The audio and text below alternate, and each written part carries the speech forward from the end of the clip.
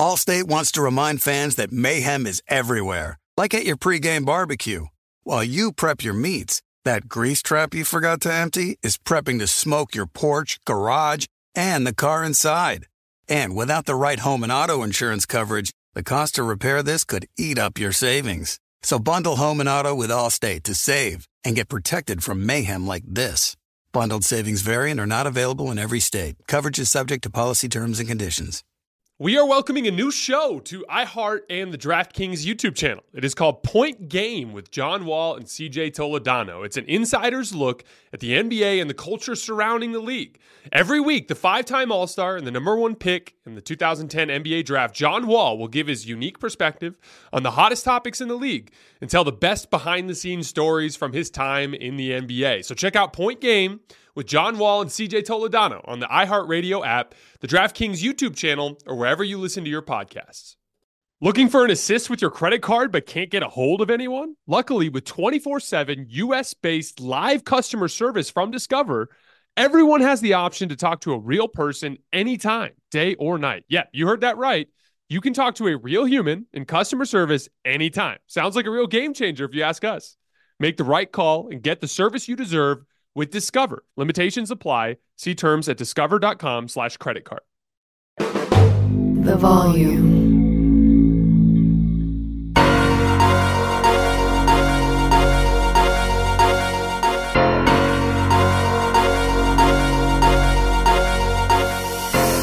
All right, welcome to Hoops Tonight here at The Volume. Happy Thursday, everybody. We are live on AMP, so if you're watching on YouTube or listening on the podcast feed, don't forget that AMP is the very first place that you guys can get these shows. We are continuing our player rankings today with number 15, 14, and 13. You guys know the drill. Before we get started, subscribe to The Volume's YouTube channel so you don't miss any more of our videos. Follow me on Twitter at _JasonLT so you guys don't miss any show announcements. And last but not least, if for whatever reason you guys missed one of these videos and you can't get back over to YouTube to finish, don't forget you can find them wherever you get your podcasts under Hoops Tonight. All right, let's talk some basketball. Number 15, a player that I've already seen some people complaining about how high I have him on this list, but I'm going to kind of dive into that a little bit later. This is one of my favorite young players in the league, a specific archetype of player that I've always been a big fan of.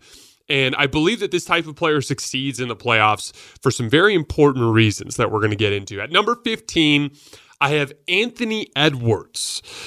The quick recap of the season, he got better in every single way this year. He had career highs in points, rebounds, assists, steals, blocks, field goal percentage, and three-point percentage. Finished the year at 25, 6, and 4, 56.4% true shooting. And he went up a huge level against the Denver Nuggets in the playoffs. Averaged 32 points, 5 rebounds, and 5 assists on 60% true shooting. Now, if you guys remember last year against Memphis, he also played really well for his first playoff series as a 20-year-old. He averaged 25 points per game on 60% true shooting against that Memphis team. That was one of the best defenses in the league that season. So in 11 career playoff games, Ant is averaging 28 points, 5 rebounds, and 4 assists on 60% true shooting. And he's 21 years old. At age 21, he has already demonstrated the ability to be productive and efficient in the NBA playoffs. Now, he still has a lot of room to grow, obviously. But again, we have to remember in the playoffs, a lot of players struggle. Even as we're getting into this 10 to 25 range, there are a lot of players that are inconsistent and up and down in the playoffs. So to me, even at this point in time, he is the 15th best player in the NBA. The Timberwolves were 5 points better per 100 possessions when Ant was on the floor versus off the floor in the regular season. 13 points better per 100 possessions with Ant on the floor in the playoffs versus when he was off the floor. Now, Ant's big foundational skill, the number one thing that he has as a leg up against all his peers, is he's just one of the best athletes in the league at his position, but not strictly as a movement athlete like a guy like John Morant. He also has that in combination with real size and strength. Now, some of you guys who have been listening for a long time might have heard me kind of come to a conclusion in this particular playoff run that big athletic guards are actually somewhat more valuable than the long, skinny wings. And it's because they're fire hydrants, to steal a term from my friend Pete Zayas. They literally cannot be moved off of their spot on both ends of the floor. So as they're driving past people, they tend to blow through their shoulder and get around them. As they are defending on the perimeter, they tend to beat guys to spots and hold them in their spot, especially as physicality is allowed at a higher level in the postseason. They win a ton of perimeter battles, which is becoming more and more important as the NBA kind of enters into this new modern era. And so Anthony Edwards represents that archetype of athlete, but at the guard position. And that's what makes, he represents that type of athlete as a star. And that's what separates him from a lot of his peers. He has that specific type of athletic build, but he has that skill set, the little bit of skill set, and the unwavering confidence and competitiveness that you see in stars. And that puts together one of the best players in the league. He gets to the rim a ton. He made 4.2 shots per game in the restricted area this year on 64% shooting. That was third in the entire NBA among guards, behind only Shai Gilgeous-Alexander and Ja Morant. As I've said before, he reminds me of a guard version of LeBron in the sense that, he doesn't necessarily have to be the shiftiest guy in the world. When he just hits a gap, even if it's the tiniest gap, he's just blowing through people's shoulders and getting all the way to the rim with the sheer amount of downhill power that he brings to the table, which is why he went up a level against Denver and why he's been such a successful playoff player, in my opinion. He went up to 4.6 restricted area makes per game against Denver on the same efficiency, 64%. Now, do you guys remember when we were talking about Paul George yesterday about the concept of defending on your heels versus defending on your toes? Anthony Edwards gets really good looks at pull-up jump shots because defenders are constantly on their heels. They have to concede shots to Anthony Edwards to have any chance of keeping him in front off the dribble. And so as a result, he gets to rise up into these relatively uncontested pull-up jump shots, and he makes them. He made 46% in effective field goal percentage on pull-up jumpers in the regular season, which, again, not a great number, not great compared to his peers at the top of the league, but for a young player at age 21, that's excellent. And then it's translating at a very high level to the postseason. He had a 55% effective field goal percentage on pull-up jumpers in the playoffs against Denver and 57% effective field goal percentage last year against Memphis. Now, keep that in mind. That is a top-tier number. So in the playoffs, he's hitting pull-up jump shots at the same level as his superstar peers around the league. And again, I think that's a huge part. I think a huge part of that is just him having defenders on their heels with how good he is at beating people off the dribble. Now, again, a lot of people in my comments were inferring that I had Anthony Edwards in my top 15 and wondering why, and they were concerned that I had him too high. And so there are two quick things that I wanted to say about that. First, like I said in the first video, there's just not that much of a gap between basically my top tier drops off after number 11. And I have the top tier kind of split into two tiers, but they're all what I would consider superstars, right? After number 11, there's a drop off. And in my opinion, from number 12 to number 39, and if you remember, I had 14 guys that I had as kind of honorable mention who didn't quite make the list. Number 12 is definitely better than 39 in my opinion, but the gap is pretty small. As a matter of fact, I would say the gap between number 11 and number 12 is probably bigger than the gap between number 12 and number 39 on my list. These guys are all bunched together. So if you disagree with me about a specific spot in the rankings that you have, say for instance, you're like, how in the hell can you have Ja Morant over Anthony Edwards? That's ridiculous. Ja Morant's a better player than Anthony Edwards. Okay, even if you're right, I don't have much of a gap between those two guys. So we don't disagree by that much. It's not like I'm saying Anthony Edwards is incredible and Ja Morant's a bum, and you guys are disagreeing with that. No, I'm saying that I have Anthony Edwards as slightly better than Ja Morant, and in this particular list, that puts him at number 15 for me. And that gets me to my second thing that I want to say. The reason why I have Anthony Edwards as high as I do is it has to do with the way that I see the game of basketball, which is not necessarily the same way that you guys see the game. I don't think that I have the market cornered on basketball analysis. I don't think I know everything. I have my own perspective, and that's why I love talking to you guys and reading comments and picking the brains of every other person who works in the business and talking to other basketball players. I try to just take in as many perspectives as I can, and that's why my perspective shifts and changes from year to year as I learn more about the game, not just from the people that I talk to, but also from watching games.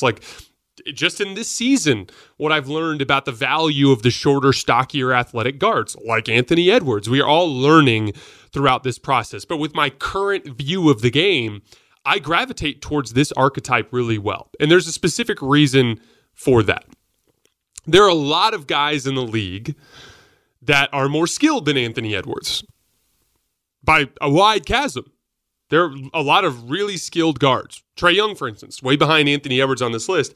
Trae Young is not even as skilled as some of his peers, but Trae Young is much more skilled than Anthony Edwards. But for whatever reason, Anthony Edwards is just capable of scoring the ball a lot easier and more efficiently in the playoffs. Now he's, again, at this phase in his career, he's a different type of player too. Trae Young's more of a passer. Trae Young is a better passer. But they're totally different archetypes of players. But as we zoom in strictly on the ability to score the basketball, for some reason, it's easier than it is for Trae Young. Why is that? It's because in that setting, when the refs allow more physicality, when scouting becomes a bigger part of the equation and the easy stuff gets taken away, the dudes that are bigger and stronger and faster, for whatever reason, are just capable of getting to their spots easier and making shots easier. It's just part of the way the game changes as you get to this phase. Now, again, I don't see much of a gap between Trae Young and Anthony Edwards. Again, these guys are all clustered up, but that's why I gravitate towards that type of player. It's a similar type of concept to LeBron James. There are a lot of players over the last 15 years that have been considerably more skilled than LeBron James. Guys like Kevin Durant, guys like Steph Curry, right? Why is it that I would even argue a guy like Paul George has like more tangible skill in terms of like ball handling and shooting than LeBron James? But from 2012 to 2020, none of those guys came remotely close to LeBron in consistent productivity and impacting winning in the NBA playoffs. Like, not even close. I mean, that's why he's second in the GOAT debate for me and first for many other people. Why is that? It's because he's bigger, stronger, faster, and when the game gets super competitive and physical and the refs swallow the whistles, the dude who's bigger and stronger just has a lot of success. And again, like that's just the reality of the NBA playoffs. That's why we see really weird outcomes. Like D'Angelo Russell is a lot more skilled than Bruce Brown, but Bruce Brown whooped his freaking ass in that Western Conference Final Series. Utterly embarrassed him. You know, like Anthony Davis is one of the most skilled bigs in the league. Nikola Jokic is also very skilled and probably more skilled than Anthony Davis, but the reason why he whooped Anthony Davis's ass is he's too big and strong for him. He physically bullied Anthony Davis. In Game 4, when it was tied at 113 in the left corner, he had Anthony Davis on an island, and he just ripped through and just shucked him off with his left hand and went up and made it with his right. Like, at the end of the day, this is a contact sport, and the bigger, stronger, more athletic players just tend to play better. 4 of the last 5 finals MVPs were the strongest guys in the league at their position. Nikola Jokic last year, 2 years before that, Giannis Antetokounmpo. Year before that, LeBron James. Year before that, Kawhi Leonard. Once again, Steph is the exception that proves the rule, which is what makes him so ridiculous. But basketball is a contact sport. Overall strength and athleticism wins most of the time. And that is why I gravitate towards guys like Anthony Edwards, and that's why I'm so high on him. And I don't think it's a coincidence that even at age 21, he's been so successful in the NBA playoffs. It's because of that unbelievable, top-tier, unstoppable, athletic set of tools that he has. Now, Ant has 3 primary areas for improvement, in my opinion. He needs to add a floater. He shot just 37% on floaters and made just 30 of them all season. Why is that? It's just something that will help his overall rim efficiency go up. Anthony shot 64% in the restricted area this year. That's very good compared to guards. But with his build and his athleticism, he should be closer to 70%, right? And a big part of that, in my opinion, is he's constantly challenging rim protectors. Adding a consistent floater so that he can make a read and say, oh, I've got this rim protector out of position. I'm going hard to the rim. Or, oh, he's waiting on me. This is going to be a tough shot. Let me stop short and make a little floater. Adding that to his game, I think, is going to go a long way towards raising his overall rim efficiency raising his overall scoring volume, but also reducing the wear and tear on his body. So I'd like to see him add a floater. He needs to improve as a playmaker. Just 4.4 assists to 3.3 turnovers in the regular season this year. Has a bit of tunnel vision. All of you Timberwolves fans have noticed this for sure, where you can just kind of tell when he's dribbling on the perimeter. It's like he's going to drive or he's going to take a pull-up jump shot. He's not looking to make a play for his teammates.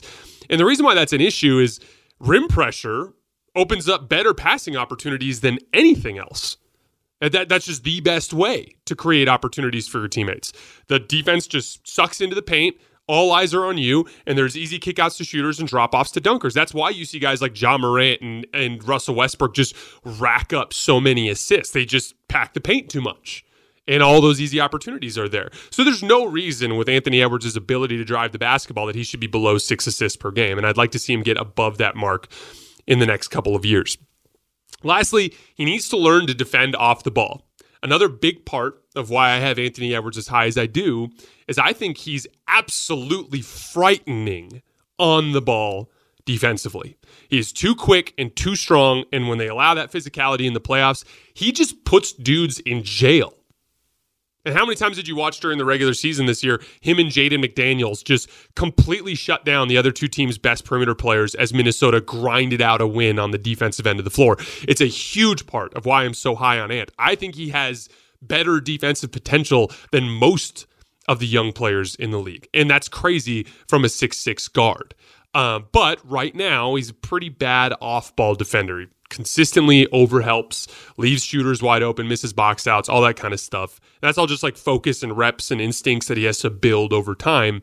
But it does undercut his defensive value a bit. So if Ant can fix that off-ball defense element, add a floater, become a better playmaker, that's where he enters into that superstar top 10 player of the league conversation. But to be clear, I expect him to be there within the next 2 or 3 years. That's how good I think this kid is. I already think he's really good right now. And quite frankly, I think the Wolves are going to be a playoff team next year if they stay mostly healthy. Number 14, Damian Lillard. Quick recap of the season: 32 points, 5 rebounds, 7 assists. Career high in points per game, career high 65% true shooting. Still one of the most deadly shot makers in the league. 56% effective field goal percentage on catch and shoot jumpers, 54% effective field goal percentage on pull-up jumpers, 45% on floaters, 3.5 restricted area makes per game on 63% shooting, which is like insanely good for a guard as small as Damian Lillard is. He did add another level to his foul grifting game this season. He had a career high 8.8 made free throws per game, which is 2 more than any season in his career. He shot 91% there. And do you guys remember that list of 15 players that I had as like the high volume pick and roll ball handlers that all ran at least 1,000? Well, in that list of 1,000 high volume pick and roll players, out of those 15 guys, Dame finished second with only Luka Doncic ahead. The Blazers scored 1.14 points per Damian Lillard pick and roll. Remember the 250 ISO list? That's my high volume ISO list. 25 players in the league ran at least 250 ISOs. Dame finished third on that list, scoring 1.13 points per possession. Also an outstanding playmaker with a 2.17 assist to turnover ratio. He is still one of the very best offensive engines in the league. As a matter of fact, among the stars in the league, only Nikola Jokic, De'Aaron Fox, and Devin Booker logged higher offensive ratings than Damian Lillard did with the Blazers. And that, even though the Blazers do have a decent amount of offensive talent, the Denver, Sacramento, and Phoenix teams had more offensive talent. But as we know, Portland was a very flawed roster. They did not have the interior defense that they needed to cover for the defensive shortcomings of their backcourt, which, for the record, Dame plays a big part in. And so the Blazers were pretty embarrassingly bad this year. They finished the season 33-49, missed the play-in tournament entirely, which is unacceptable. But to be clear, Dame did his best to fight off those problems. They were much closer to 500 when he played. They were 27-31. This is a crazy stat I put on Twitter earlier today. They were plus 105 this season with Dame on the floor. That was a better point differential than the Oklahoma City Thunder, for instance. So they were actually a decent team when he was on the floor, but they were minus 434 when he was off the floor, which is absolutely insane. That's a big part of why I've been in support of Damian's trade request. I think he's too good to be wasted on a team this bad. Portland's had more than enough opportunity to try to put a contender around him, and they just haven't been able to. So for me, it's kind of a waste of his all-time talent, and that's why I want to see him in Miami. Now, if Dame is so good, if I just laid out second best pick and roll guy in the league, third best ISO guy in the league, 64% true shooting on 32 points, or 65% true shooting on 32 points per game, which is insane. Fourth best offensive rating among stars in the league. If he's that high, why is he down at 14? What is the difference here? And yes, part of it is me, punishing, so to speak, or factoring in the fact that he missed the playoffs. But in my opinion, it has to do with two key weaknesses. Because in my opinion, and I genuinely believe this, I think Dame is every bit as good as Steph Curry on the basketball. In terms of just giving him the ball, spread floor, pick and roll ISO, Dame is just as good, in my opinion. But there are two massive areas that Steph is much better than Dame in, and that's the difference between being the 14th best player in the league and being much, much higher on the list the way that I have Steph. Those two things are Steph has committed himself to the defensive end of the floor, which has allowed him to become an average to slightly above average defensive player, whereas Dame is a significant negative on the defensive end of the floor. That makes a big difference. Now, one thing I'll say in Dame's defense there is Steph is legitimately bigger. He's taller, has longer arms. That certainly helps. The second piece of it is Steph does a really good amount of his work offensively off the ball, which helps in a bunch of different ways. It creates a bunch of opportunities for his teammates through the gravity, right? Guys like Steph running off of a wide pin down and both defenders running with him, leaving a cutter wide open, or just the general chaos he causes running off the ball. But also, it allows him to have real variety in his attack. He's not just sitting from the top of the key attacking at a high pick and roll and ISO all the time. There's a really good balance between his off-ball action and his on-ball action.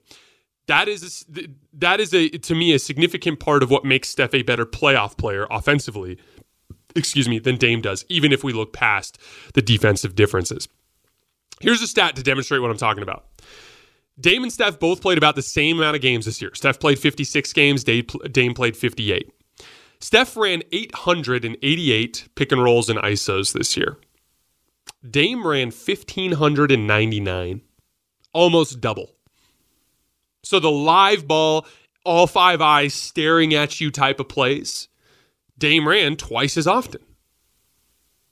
And again, no one's going to complain. All the offensive numbers are there. 65% true shooting, 32 points per game. All the point per possession numbers are off the charts.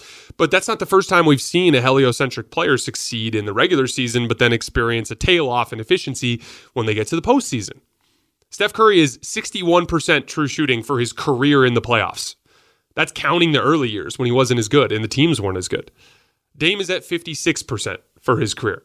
That chasm there, in my opinion, has a lot to do with the off-ball, on-ball balance. Avoiding that redundancy and repetitiveness of just pounding the ball at the top of the key every single possession, which makes you easier to guard over the course of a 7-game series. And that's not even counting all of the easy baskets that Steph generates just by moving without the basketball and creating chaos for the defense. And so, again, I believe Dame is every bit as good as Steph on the ball. But because he doesn't embrace that off-ball work that Steph does and the defensive end just working hard to not be a problem, that's the difference between being a top-tier bona fide championship-winning superstar and being what Damian Lillard is, which is just one of the best offensive players in the league that has a ton of regular season success, but the playoff success isn't there to match it. Although I do want to say in Dame's defense, Steph has definitely had better teams, but I also believe Steph is a better player. Those two concepts can both be true at the same time. So in summary, Dame is one of the best offensive engines in the NBA. He's a heliocentric pull-up shooter that's an above-average passer, top-tier pick-and-roll ball handler, and top-tier ISO guy in the league, but he's somewhat repetitive in the way that he attacks, and he's a bad defensive player, which have limited some of his top-end playoff ceiling. But I personally am very excited to see Dame play in Miami. I think Eric Spoelstra is the best guy to bring out the best of him on the defensive end and to weaponize him more as an off-ball player, especially with how much they like to run action with Bam having the ball at the top of the key, or just with Jimmy Butler having the ball. So I think that this has a chance to be the year where Damian Lillard kind of achieves the peak version of himself as a basketball player, and that Heat team would be good enough to potentially win the title. And so, again, we don't know for sure if he's going to Miami, but I would love to see him there because I think we'd get to see the best version of Dame as a basketball player. All right, number 13, Shai Gilgeous-Alexander, another one of my favorite players. Spoiler alert, I really like good basketball players. Season recap. This was Shai's breakout year. Finished 4th in the league in scoring at 31.4 points per game. Finished with 31 points, 5 rebounds, and 6 assists per game, 63% true shooting. At this point, he doesn't really have an offensive weakness. He's the best rim pressuring guard in the entire NBA. He led all guards with 4.7 restricted area makes per game on 64% shooting. He is one of the deadliest short-range pull-up jump shooters in the league. He actually shot 47% on pull-up jumpers overall. He also shot 44% on floaters. All of that combined to make Shai literally one of the very best paint scorers in the NBA. He averaged 15.9 points per game in the paint. That was 3rd place in the entire league, regardless of position. The only 2 guys ahead of him are Giannis and Zion Williamson. So aside from the 2 guys who literally all they do is bulldoze to the basket, Shai Gilgeous-Alexander is the very best at getting to and scoring in the paint. He also shot 36% on pull-up threes, which is really good. Remember, that's one of the toughest shots in the game. Anything over 35% is really good. 1.93 assist-to-turnover ratio, which is really good. And again, playing with lesser offensive talent than you see elsewhere around the league. Gets to the foul line a ton, 91% on 11 attempts per game. If you absolutely had to pick a weakness to focus on, it would be his catch-and-shoot jump shot. He only shot 28% on those, although they were all threes, so it's 42% effective field goal percentage. But he barely ever took them. He actually took them less than once per game, and mostly, a couple of reasons. One, he mostly had the ball in his hands, and 2, when he caught on the perimeter in a spot-up situation, he tended to drive those closeouts. And guess what? He was really good at that too. Despite shooting just 28% on catch-and-shoot jumpers, Shai converted spot-up possessions at 1.03 points per possession, which is above average. So he's just really damn good at everything, and the one weakness he has is one that doesn't really matter in this current situation. And my guess is if he played on a team with more talent and he got more catch-and-shoot reps, he'd probably shoot better on catch-and-shoot jumpers. All you basketball players know, if you ever have to do a thing only once per game or less, it's really hard to do it well because you don't really build a rhythm in that specific area. Shai's an old-school guard. Plays super physical, works hard for easy shots at the rim, which is a huge part of what makes him so efficient. He's way bigger than people think. He's 6'6" with a 7-foot wingspan, 6'11 and a half wingspan. He's capable of making every conceivable type of short-range shot from any footwork, from any dribble combination, from any shooting pocket. If he needs to extend the release higher, hold on to it longer, shoot it lower, shoot it off to the side, shoot a floater, shoot a jump shot, shoot a hook shot, he's got them all. And that is what makes him so difficult to guard, especially at the end of games. We saw him hit several huge shots to win games this year, including making the game winner in the play-in tournament against the New Orleans Hornets. And that's why I actually because we've never actually seen him play a playoff series as the number one option. And that's a big part of why he's down low on this list. Like, Shai made first team All-NBA, and I have him 13. And a big part of that is you got to see something in the postseason, right? I mean, that's going to be an important step for anybody to dislodge players that we have above him on this list. But we are going to see him in those environments, and I expect him to succeed. And the main reason why is because he's just so versatile and so creative that is incredibly unpredictable and difficult to guard in late game situations, which is why he consistently gets to a spot that he knows he can make a shot, and he has a high percentage chance of making it. So I'm very, very excited to see Shai Gilgeous-Alexander this year for the Thunder. I think they're going to make the postseason this year. I think Shai is the North American player, so counting Canada and the United States, that is most capable of challenging Giannis, Luka, and Jokic over the course of the next 10 years. I'm excited he got his coming out party last year, and I'm excited to see him and what he can accomplish this year. All right, guys, that is all I have for today. Just 2 guys tomorrow. We're going to be hitting number 12 and number 11 before we head into the final 2 weeks where we go one player at a time. As always, I sincerely appreciate your support, and I will see you guys tomorrow.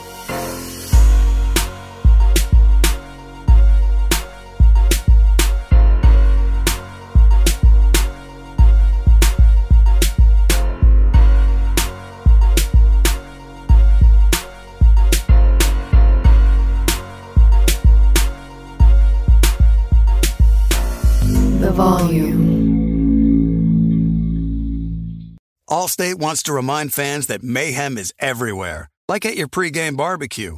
While you prep your meats, that grease trap you forgot to empty is prepping to smoke your porch, garage, and the car inside.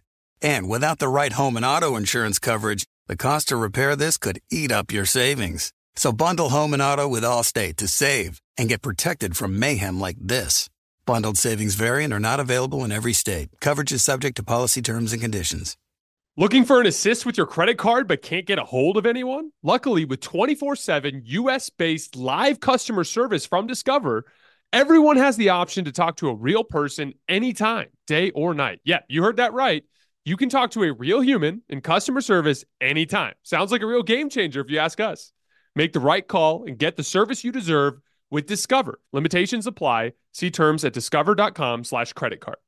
If a new house is on your wish list in the next 5 years, grow your savings faster and experience your dreams with an Ohio Homebuyer Plus account from Kemba Financial Credit Union. A savings account specifically designed to save for a new home where you can earn 7% APY, a $500 matching bonus, and a $1,500 mortgage closing cost credit. Learn more at Kemba.org. Offer expires March 31st, 2025. APY equals annual percentage yield. Restrictions apply. NMLS 292230. Equal housing lender. Federally insured by NCUA.